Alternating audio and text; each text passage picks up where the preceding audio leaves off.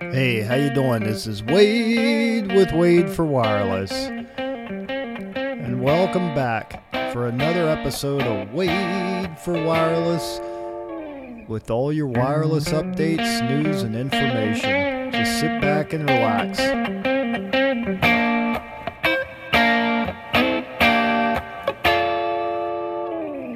Move over, Wi-Fi. Here comes LTE-U. Coming down to share the airwaves with you. The license-free airwaves, the unlicensed airwaves, the ISM band, specifically 5.8 gigahertz. We are going to have a new format. To me, it's very exciting, but I got to tell you, it's been a long time coming. And I'm going to get into the history of that. I'm going to go over the tension between the LTE-U groups and the Wi-Fi groups in just a moment. But first, I want to thank Tower Tracker Pro, towertrackerpro.com, for all your closeout package needs. When you need the closeout package done right in one visit, step by step, and you can have someone do quality control before the tower crew even leaves the site. And also tower safety and instruction, towersafety.com. They will provide all your tower safety training needs, as well as drone training, OSHA training, and anything else you might need for your tower crews to work out there at the tower sites. And remember, I have the Wireless Deployment Handbook, which is available at Wade, W-A-D-E, 4 wireless.com, which is where this blog's available. So just look for Products by Wade. I also have Scope of Work training. I also have Tower Climbing and Introduction. I have several books I wrote out there, and I have a new book coming out. It's going to be another Wireless Deployment Handbook. It's going to be the 5G deployment, and I'm going to go over 4G into 5G, LTE-U and Internet of Things, and everything that we think of when we think of 5G. Even though IoT is much more than just 5G. That's for another blog. So today, I want to move over Wi-Fi because here comes LTE-U. That's what I want to talk about. The reason I want to talk about is because there's been a lot of tension between the LTE-U groups and the Wi-Fi groups. However, the good news is the Wi-Fi Alliance, the WFA, the Wi-Fi Alliance has released the testing outline, the testing process, the testing procedure for coexistence between LTE-U and Wi-Fi. But first, let me go into a little background. First, what is LTE-U? LTE is for long-term evolution. It's a common format used now for 4G. And it's going to morph into 5G. It's going to be a foundation for 5G. 5G is going to be much more than just a format. But when we think of 4G, we think of LTE. U stands for unlicensed, which means LTE-U will work on the unlicensed band, which is currently dominated by Wi-Fi. Wi-Fi is used in the unlicensed band. And let me tell you, every device out there that I am aware of that has any type of network connectivity, let's say wireless network connectivity, has Wi-Fi on it. All your smartphones have Wi-Fi.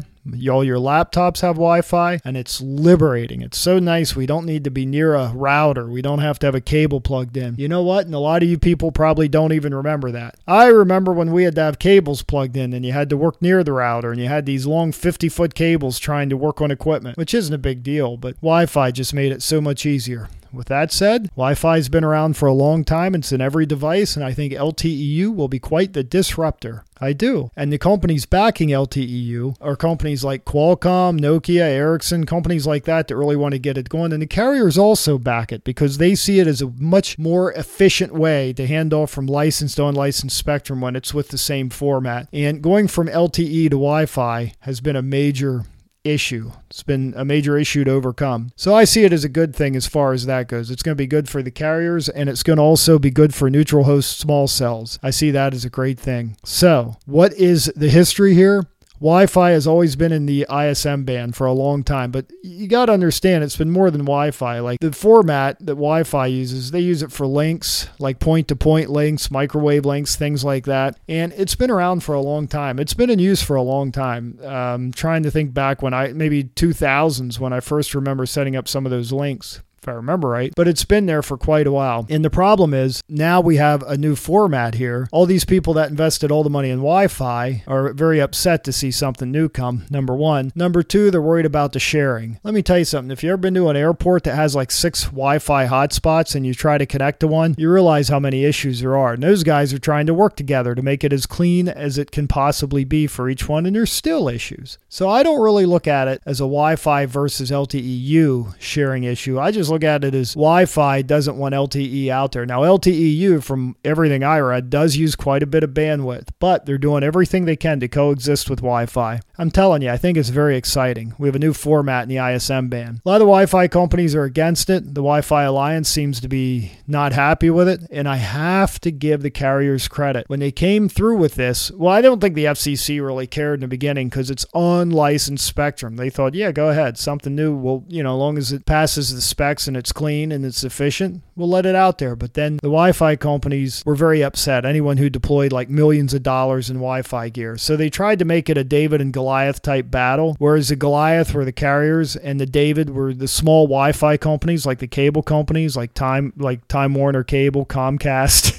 And I'm being sarcastic here. You hear my sarcasm? But that's how it came out in the beginning. And they were very worried about the coexistence. So give the LTE-U group a lot of credit. They got balls, man, because they just handed everything off. They said, Wi-Fi Alliance, if you see it as so bad, you test it. All we ask is that you be fair. Basically, Cable Labs was doing a lot of testing in the beginning. In the beginning, they were very negative on it. They didn't like the way it shared. They said they noticed degradation in signal, and I believe them. But then how many hotspots did they have for Wi-Fi? 2, 3, 4, and it worked fine? Maybe it did. I don't know. I've seen problems when you deploy multiple hotspots for Wi-Fi. So now you have LTE-U. You got to remember this coexistence thing, though. They did do testing. They're going to make sure it's great. It works fine. And I think the FCC was glad that the LTE-U groups did this, that they actually handed it off to the Wi-Fi Alliance, because then, in my opinion, they didn't really have to get deeply involved. They didn't have to hand it off to NIST to do testing. NIST, National Institute of Standards and Technology here in the U.S. So I think it was a big deal. And I do have to admit, the Cable Labs and the Wi-Fi Alliance, they did a lot of testing. They came out very negative. They constantly came out with negative reports, and they would get hammered by Qualcomm or Nokia or Ericsson or the carriers or T-Mobile. And it was getting a little frustrating, right? Because a while back, T-Mobile asked the FCC to speed up the LTE release. I have the articles in my blog at wadeforwireless.com. It's something that almost like they were trying to delay the release of it. They were doing all that they could to delay it. That was the perception. I'm not saying that's how it was. I know it takes time to test and get things released, but the perception was they don't want it released. They didn't like it, and they delayed it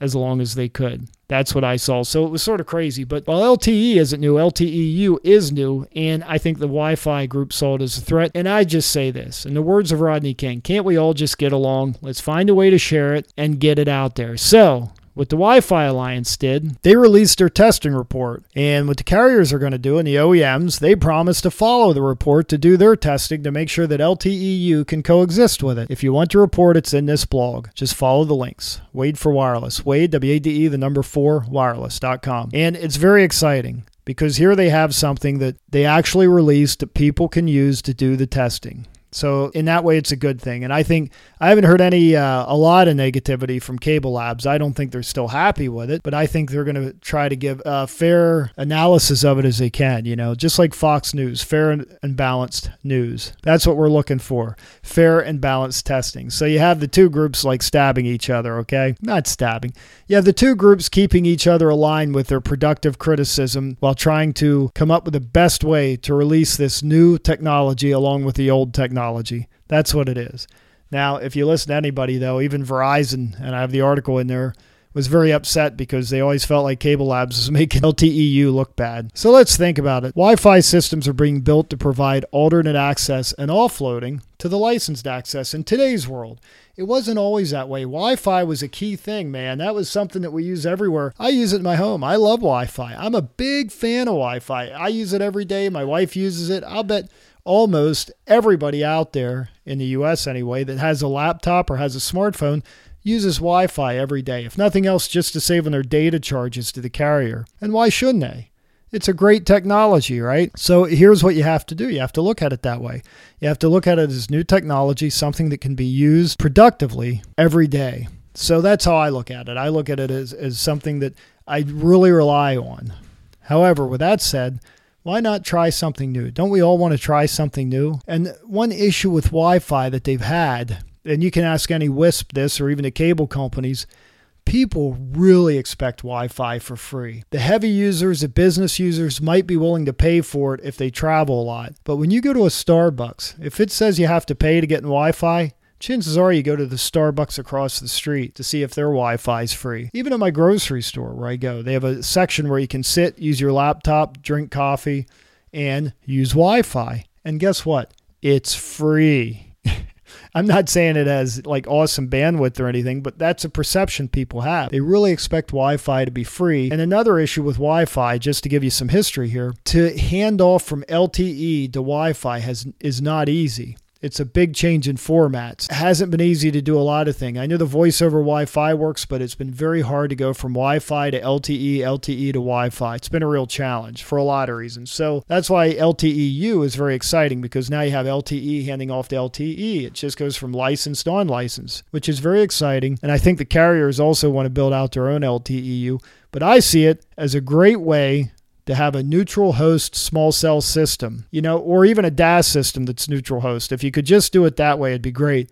The Wi-Fi guys don't like that because, I'm going to be honest with you, these bigger Wi-Fi WISPs, wireless internet service providers, WISP, that's what they were hoping to do. They were hoping to cash in on the offload to the carriers, and some did. It's been a rough road to do that technology-wise. So I think this LTE-U will make it a lot better. And if I were the WISPs, I would look forward to this, because this would be a way for you to hand off from the carriers. I know the carriers are going to go full bore to build their own systems because they want to do it as much as themselves as they possibly can. And the reason they want to do that, they want control. They want their controllers. They don't want to share, especially Verizon. They don't like to share. They like stuff to be their own. I'm not busting on Verizon. I'm just saying that's their business decision to own as much as the network as they can, because the more they own, the more they control, and the better the quality is, at least to their quality. Now, with that said, it really set back LTE-U here in the States. The good news is that over in Africa, South Africa, Ericsson's been testing LTE-U, and I'm hoping that they can really get some real-world data that we can use to really start improving this.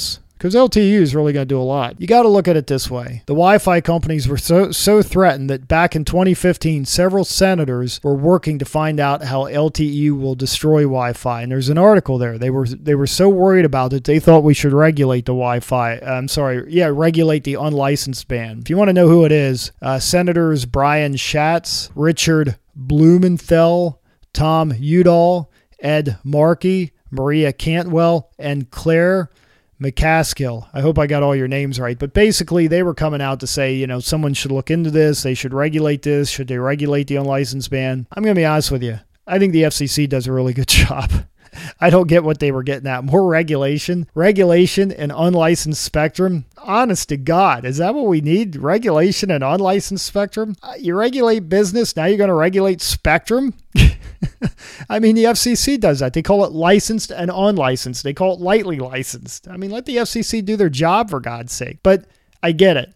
And the way I see this is the Wi-Fi companies went to these senators and said, hey, we have a real threat here, threat to the way we do business. But I'm looking at a bigger picture. And by the way, Senator Schatz, if you want to get a hold of his office, I have his information in there. But I just don't think we need more regulation in this particular area. I don't. I think the FCC is doing a fine job. Commissioner Wheeler did respond. I have the link in there that has his letter to each senator.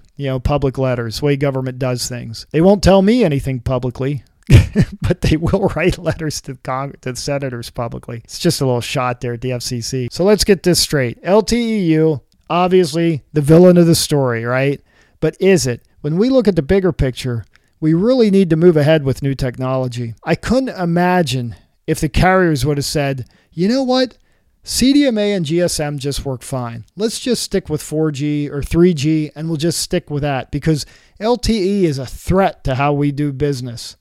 That's insane. I know there's a lot of arguments out there that the OEMs have been pushing new formats. There's some truth to that. Not going to lie to you. They want to sell hardware, okay? But the reality is we have to move ahead. The carriers wanted something that would sustain longer than a few years. Now, bring it up this way. 1G came out, in 1990. We had the cell phones. And even before that, you had the IMTS login. You had the DTMF login where you could bring up a carrier and get phone line access.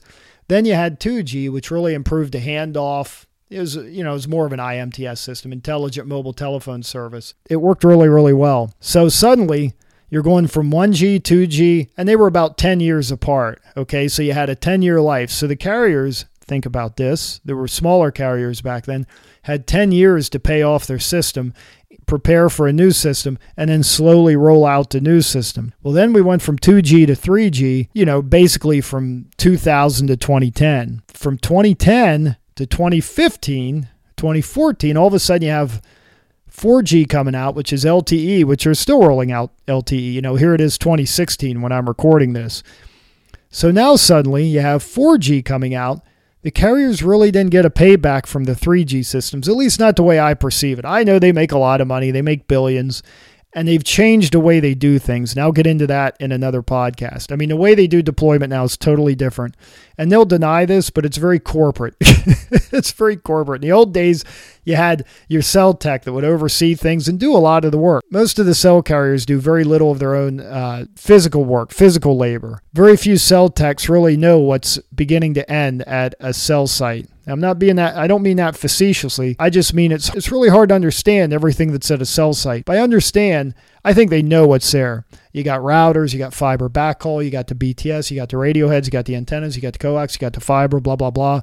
Oh, and then don't forget, when you're talking about sites, you have cooling, you have heating, you have basically temperature and environmental control. You have to worry about if you have a shelter or a cabinet. You have to worry about the real estate. You have to worry about the leases.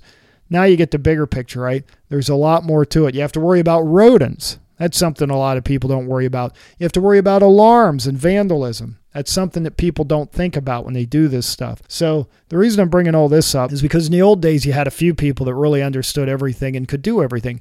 You just can't now. The IT stuff, the routers, very complex. The low-level design of a BTS, very complex. The RF planning, the neighbor lists, ICIC, inter-carrier interference control, very complex. You have so many things now that affect it. And I know we have self-organizing network servers, but they can't do everything yet. I'm not saying they won't someday. It's getting there. But that brings us to LTE. That's why the carriers wanted LTE. They want something that is, just like the name says, long-term evolution. Something that they can put out there for 10 years, get the payback, and they can just do software upgrades to modify it. The only change you have to do is with Spectrum is with the radio heads. And we still don't have like these amazing software-defined radios that would have massive spectrum in them. We just aren't there yet. Software-defined amplifiers is what I meant to say. So if we have software-defined amplifiers that we could have different spectrum in, that would be a game changer. But there's so much filtering that has to happen. It just isn't there yet. I mean, when you're talking about license, you don't just throw up a box per se. You really have to have it tested and FCC type accepted properly, and it's made specific for that carrier. And I know I'm way off point. I'm sorry. Way off point. So I'm talking about new technology. I want to look at the bigger picture here, and I'm trying to stay focused on that. So let's look at analogy for this particular thing. We have to move ahead. We have to do LTE-U because it's something different. We have to try it. If it fails, it'll go by the wayside like WiMAX or iDen did. But in the words of Henry Ford, he said if he would have asked people what they wanted, they would have said faster horses. Because maybe we need to have a game changer right now. If we would ask the Wi-Fi Alliance what they want, they would say faster Wi-Fi. When really maybe what we need is a new technology, LTE, something that will evolve over time. That's what I'm saying. We had WiMAX and iDen, and while they both worked well for what they were, they went by the wayside because people didn't invest in them, upgrade them, or change them. iDen's retired as far as I know, probably still used a lot in public safety. It's really a form of trunking. WiMAX is still used heavily out there in the world, but really it's being sunset. So now what do we have? We have LTE, and who knows what the next thing's going to be, say for 5G in the 50 and 60 gigahertz range. It's very exciting. It's new technology, and all I'm saying is maybe Wi-Fi should allow LTE-U to be tested, and let's see how it works in the real world. That's what I'm saying. Let's try it in the real world. So let's go, FCC. Let's make the move into the next generation, Generation 5. You may call it 5G. But LTE-U, I think, is going to be a part of that. Even though a lot of people are naysayers on it, I really want to try it and see if it works. If it doesn't work, we'll toss it aside. If it creates problems, we'll improve it. We'll make changes. I see the bigger picture. I see the bigger picture is moving on to the expansion and growth. And that's the way I see expansion and growth, trying new things. All right, everybody. Before I go, I want you to remember that there are two foundations out there helping the wireless worker. The Hubble Foundation and the Tower Family Foundation. Hubble, Hubble, Foundation.org, HubbleFoundation.org, and the TowerFamilyFoundation.org. They are two organizations that will give money to tower climbers, families that are injured on the job. In other words, if a tower climber is injured on the job, they support the families any way they can. Tower climbers die every year climbing towers so you can get your wireless system. Tower climbers get hurt every month in a serious way. And you know what? It's not a good business. It's not a high-paying job like you think it is. It's a good job, but really, the carriers, who I just spent 20 minutes defending, have really devalued it. So now the tower climbers are not getting paid a lot of money. They're doing dangerous work, and they're not thoroughly trained like they should be. And that's my commentary. And there's a lot of reasons for that. Because they're trying to save money, they squeeze them. It's an easy thing to squeeze, right? I don't want to get all on that subject, but TowerFamilyFoundation.org and HubbleFoundation.org.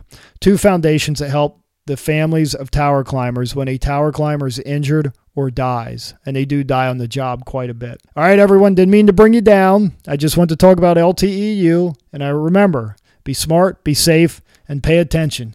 See ya!